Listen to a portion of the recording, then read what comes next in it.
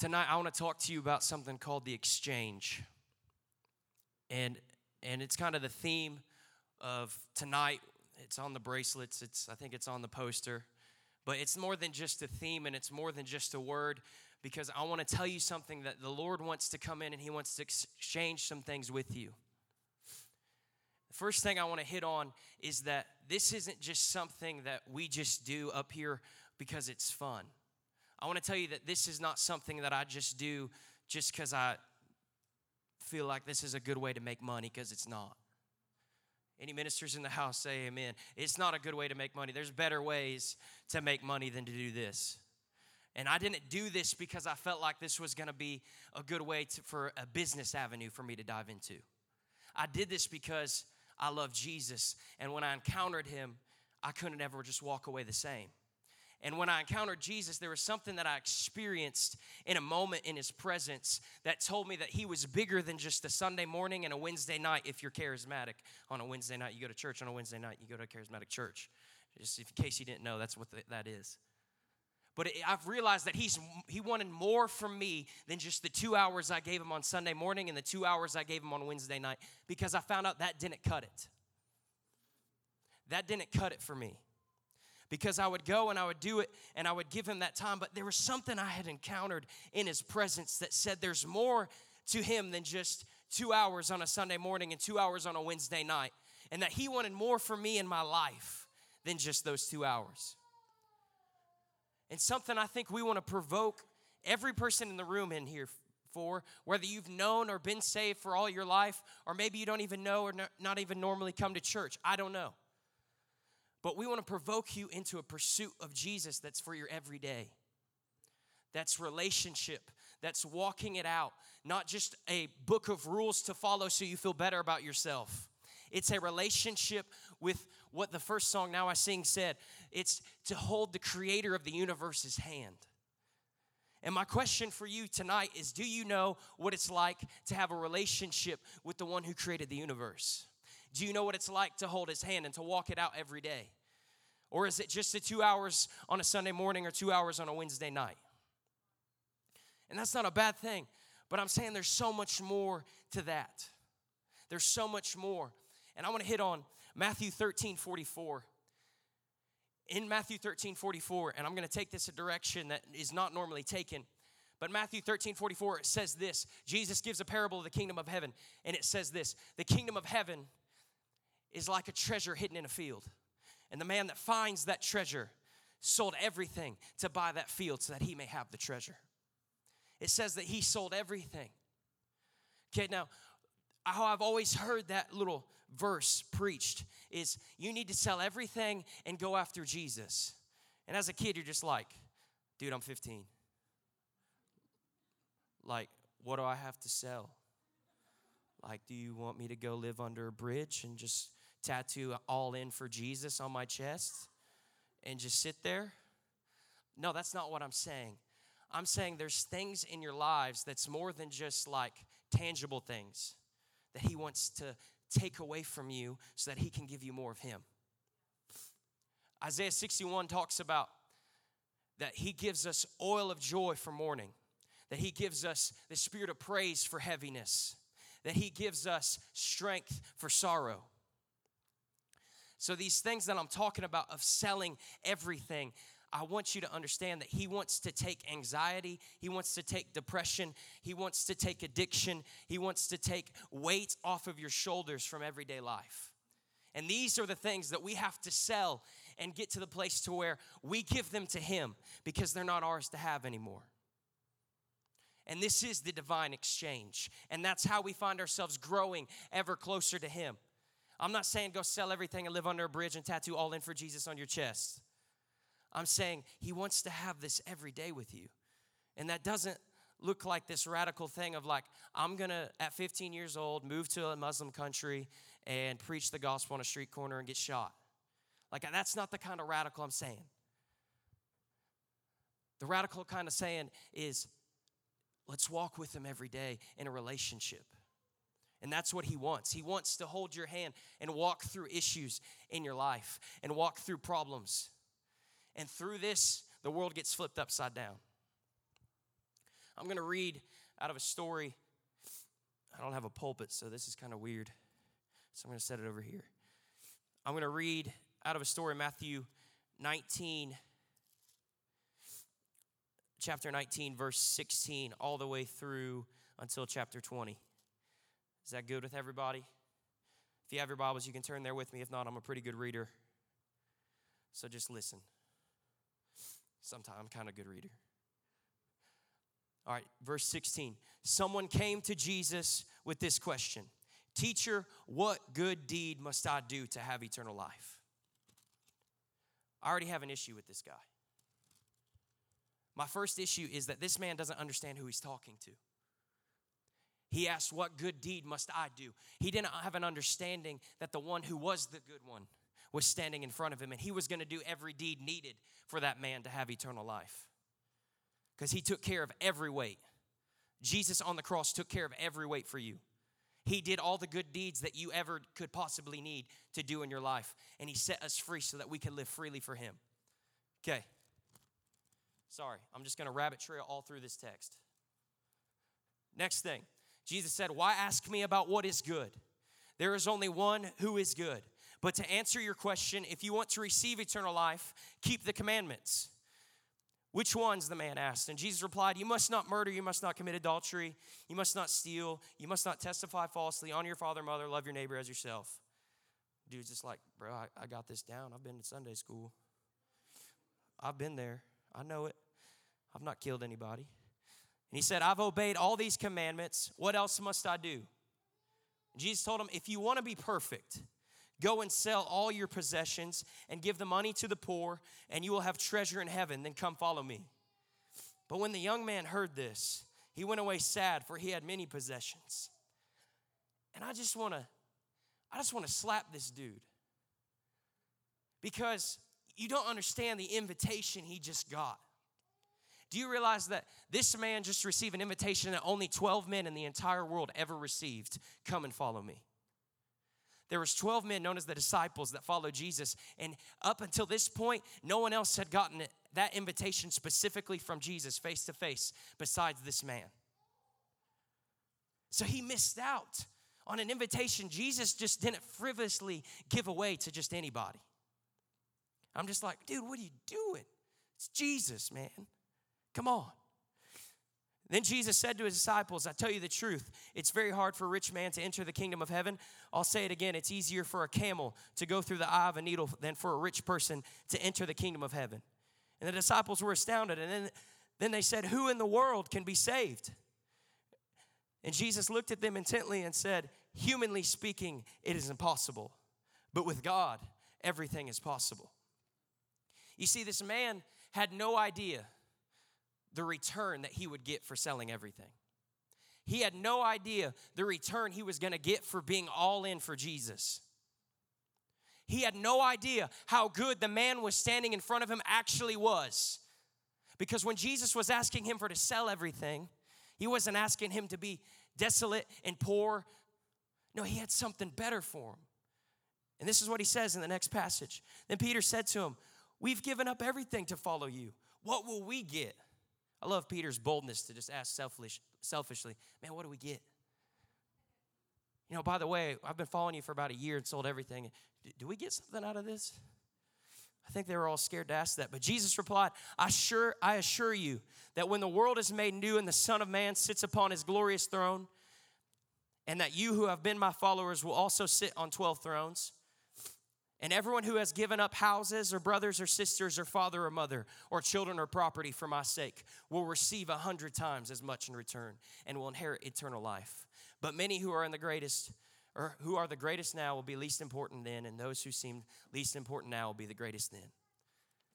So we see that Jesus says that the return for this man would have been 100-fold. 100-fold.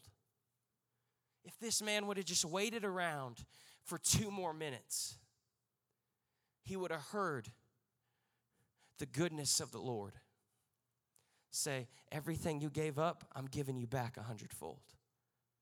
You see, He's not asking everything of you because he's a dictator and he just wants to rule your life. He's asking everything of you because he has something so much better for you to live in. And it's more than just 2 hours on a Sunday morning and 2 hours on a Wednesday night, because that don't cut it. He wants everything so he can infiltrate everything. Jesus said, I have come to make you and have life and life more abundant. That's not about heaven. That's about life.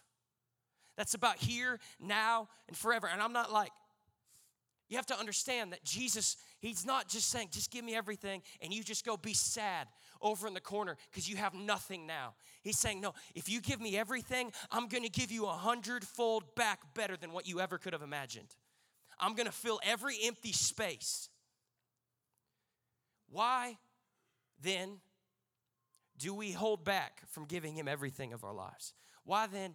And this is what I began to ask myself, is like, because there'd be parts of me that I'd just be like, Father, I just can't, I don't know if you want that. Like for years, I held on to shame. Because for years, I was addicted to pornography, and it built up all this shame because at 12 years old, I got a call of God in my life, but I still battled with that secret sin, and no one knew about it. And it built up this arena of shame in my life to the point that I was like, I deserve this shame because I'm just a little screw up. And I deserve to feel this way because it's going to help me do better. It's going to help me do better tomorrow and serve you more, Lord. So I'm going to just hold on to this shame. And he's sitting here and he's saying, no, I bought that too. And I want that thing too. He wants every part of your life. I don't know if anyone's ever told you that. And it's not this like overwhelming thing where it's like, this life's going to suck now. No, it's not that. It's he's going to give you joy beyond compare. The oil of joy for mourning. The spirit of praise for heaviness. It's Isaiah 61. See, this man, when he stood in front of Jesus, he didn't know his nature that was prophesied in Isaiah 61 way before he was ever born. Before Jesus was ever on the earth, Isaiah the prophet stood up and said, this is what he's going to be like, this is what he's going to sound like, and this is what he's going to do in the earth. And that man failed to realize the nature of the one standing in front of him. And that's that he is so good. The goodness of God, the Bible says the goodness of God leads to repentance. That word repentance in the Greek means metanoia, which means transformation. If we are going to be changed in our lives to the point we're utterly transformed inside and out, then we have one thing to do that, and it's the goodness of the Lord. And for years, I just thought that was like, I don't want to touch the goodness because I don't want to get over here off into this weird ultra grace thing. And so I just held on to my shame when I realized that I'm beginning to realize and believe that it's only by the goodness of God that we are transformed. Only by the goodness of God. Me understanding the goodness of God is the one thing that will transform me and keep me.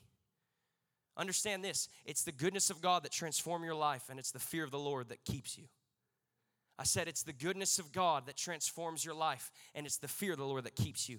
And it never works if it's flipped. It never works if it's flipped. So this man's standing in front of him, and he gets the invitation from Jesus. And he doesn't understand how good he is. And I can prove it to you because he didn't realize that the return was going to be so much better for what he had to give. He had no idea what he was going to exchange for. That he was going to get to walk with Jesus and see blind eyes open, the deaf hear, lepers healed. Watch grace hang itself on the tree. Jesus, help me. On the tree. And then see that man that was once dead rise up 3 days later and be in an upper room where tongues like fire came and landed upon him. He missed out on all of that because he didn't realize one thing. That the man that was standing in front of him was the good one. He was the good one. And I want to provoke you all into a lifestyle with Jesus that is an everyday radical burning for him with everything that you have inside of here because he gave everything he had for us. But in order for you to do that and actually maintain it, you have to understand that he's so good. That he's so good. In that first verse I quoted, Matthew 13:44, that the treasure hidden in the field, and the man found it and sold everything to buy that field so that he could have that treasure. That verse just isn't just about Jesus being the treasure in the field. It can be flipped. When I began to understand this, I began to understand that I was the treasure hidden in the field. And Abba in heaven, the Father in heaven, came and bankrupted heaven and bought me out of my dirt so that he could have the treasure hidden in the field. I said, so he could have the treasure hidden in the field. He sold everything, bankrupted heaven. And let me prove it to you this. In not only Deuteronomy, but also Exodus, the Father in heaven, Yahweh, says to his people, the Israelites, that they are his prized treasure. So when Jesus is saying this on the scene at that day and that time to the Jewish people that are standing before him, they would have immediately connected their minds to, that's about us. That's not about us selling everything. It's about he came and sold everything to have us. And here's the point I want to drive home tonight. In order for us to be able to live this life and say yes to following Jesus and selling everything and leaving everything else behind. And I'm not saying literally go home, sell all your stuff. Say, deuces, mom and dad, I'm leaving. Where you going, son? I'm going to follow Jesus. No, I'm not saying that.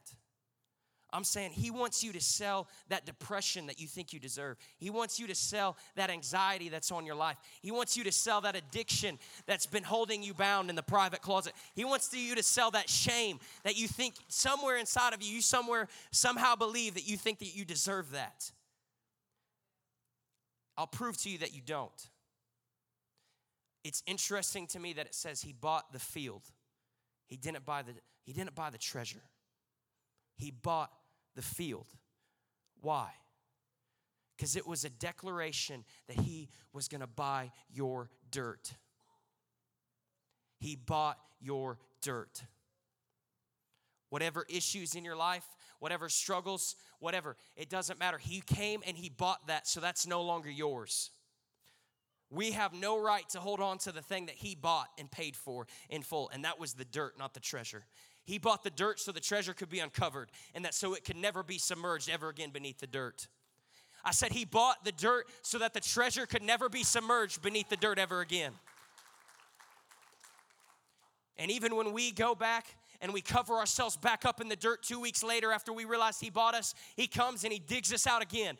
And because he bought you with the price of heaven. Your worth is not determined by the dirt that's covering you. It's determined by the fact that Jesus hung on the tree.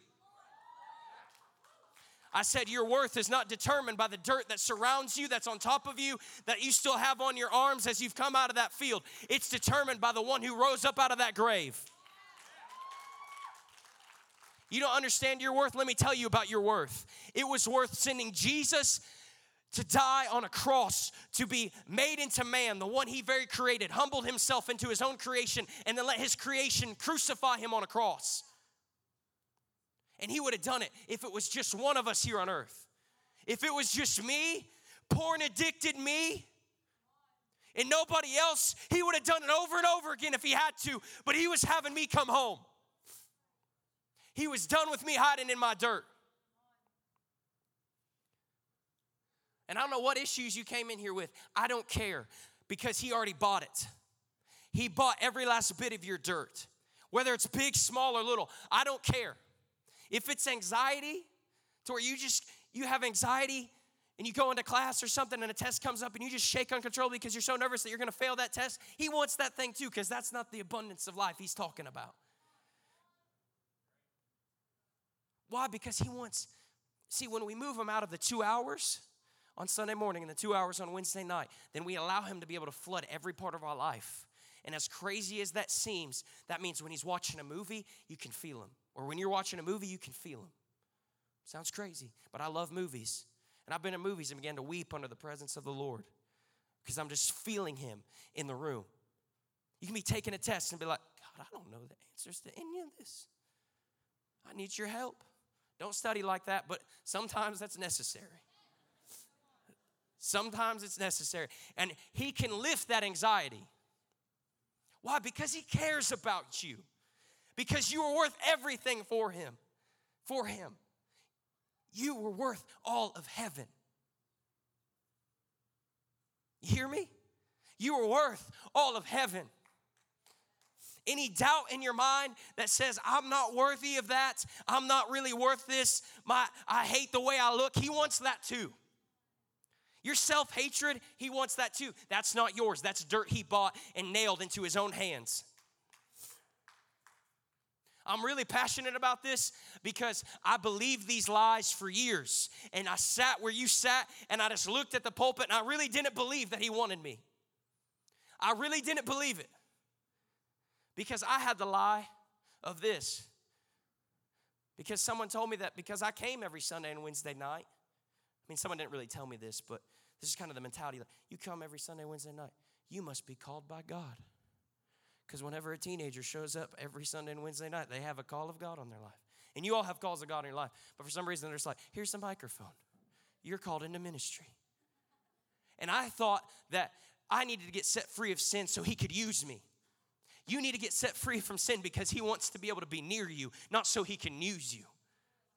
You need to understand that he's not here saying, clean your act up so I can use you and so you can save souls. No, his first priority is clean your act up. Oh, I'm going to clean your act up so you can come near. So you can sit right beside me, the one who created you, your Father in heaven, and have relationship. We'll worry about the details later, and we'll worry about the soul saving later because I'm more concerned about having you back in the house. He is more concerned with having you sit next to him in an everyday lifestyle relationship than you ever holding this, than you ever being up here. That's not the kind of thing I'm talking about. I'm not talking about sell everything and go pursue ministry. And if that's what you're called to do, then by God, do it. But he wants the everyday, and he wants the dirt out of the way so he can be near you. And it's up to us.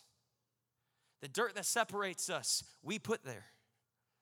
We chose it. He ripped the veil in half. It's up to us whether we come through or not. We can either sit and wait, but he already made a way where there was no way. And it's up to us to choose it. It's up to us to say yes to this thing. It's up to us to realize he's saying, the guy missed out on the most important call. Come follow me. Come follow me. Come follow me. Jesus wasn't calling him to just get your act together, and I'm going to send you out so you can go win souls for me and be a little robot and just go do my work. No, he said, come, I want you to sit next to me every day. He saw something in this man to the degree that he was like, man, there's some stuff on the outside, but there's something on the inside with him that I want him every day. I want him every moment. If the worship team would just come back up and just, David, if you could just start playing behind me.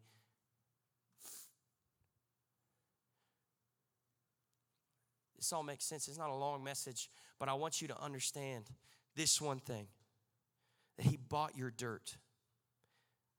So quit putting it back on yourself.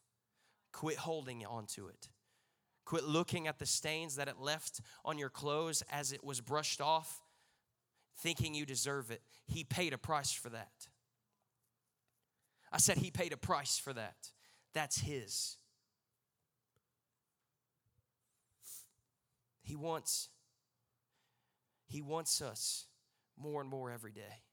This invitation, this message, it goes to me all the way around the room. This isn't just if you got sin issues in your life. This is, God, I want you more than anything else.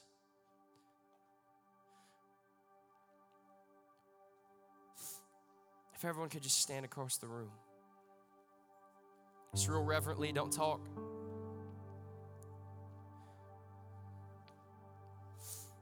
Just stay quiet.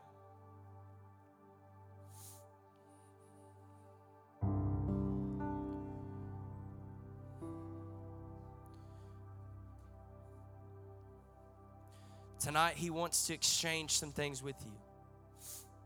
And let me promise you something. The return is far greater than the thing that you hold within your hand. He doesn't want the depression in your hands anymore. He bought that. He wants to give you joy. He doesn't want the sorrow or heaviness of the world on your shoulders. He bought that. He wants you to have the burden that's easy and the yoke that's light.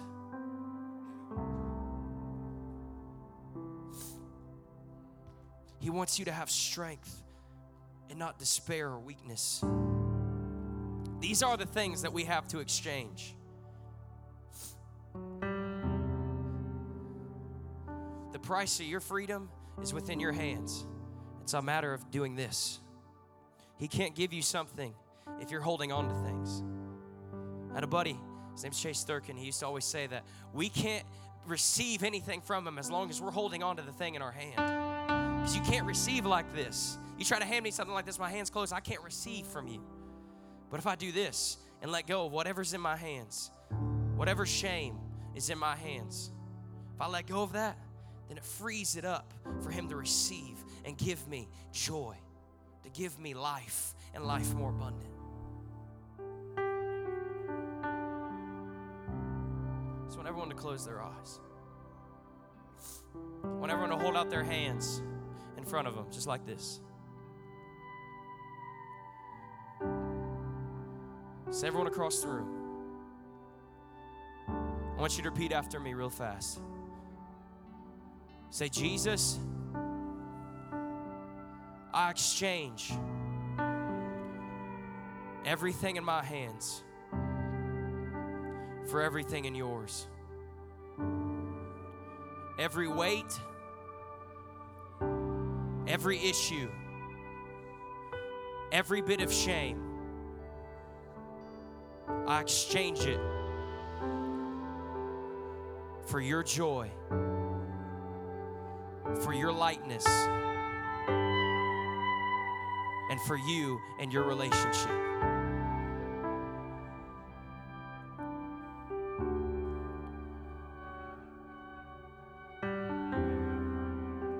Father, I just ask that every person in the room, every issue would be rolled right off, broken right off. I just pray every weight would be lifted, every bit of anxiety flee, every bit of anxiety flee, every bit of panic or panic attacks would flee in Jesus' name. That all weight would lift, and that each and every one of your sons and daughters would know that you are good, you are good, you are good, and your mercy endures forever. Psalms 23 says this: His mercy and His goodness follow me all the days of my life. God, I pray that your goodness and mercy would follow them all the days of their lives. That your goodness and mercy would follow them as they leave this building and break every bit of weight off.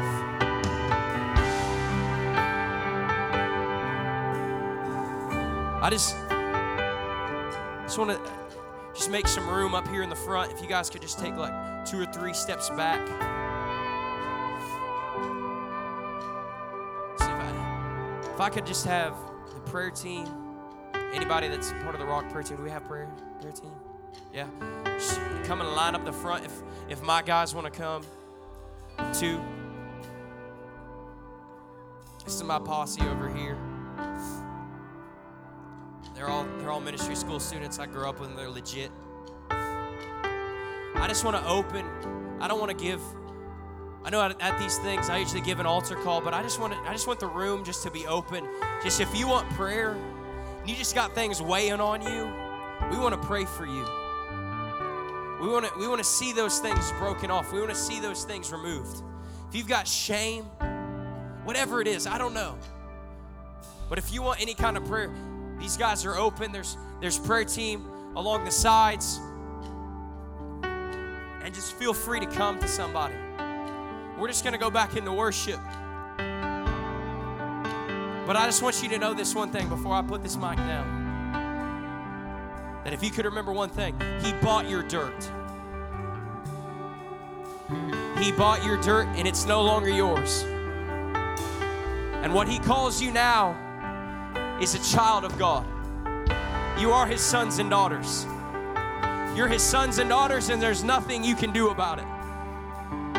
You are His sons and daughters, and there's no good thing or bad thing you can do to change that reality. There's no feeling, no emotion that'll change that reality. He's a good Father. He's a good Father, and He wants the everydays. He wants to walk with you. He wants to talk with you.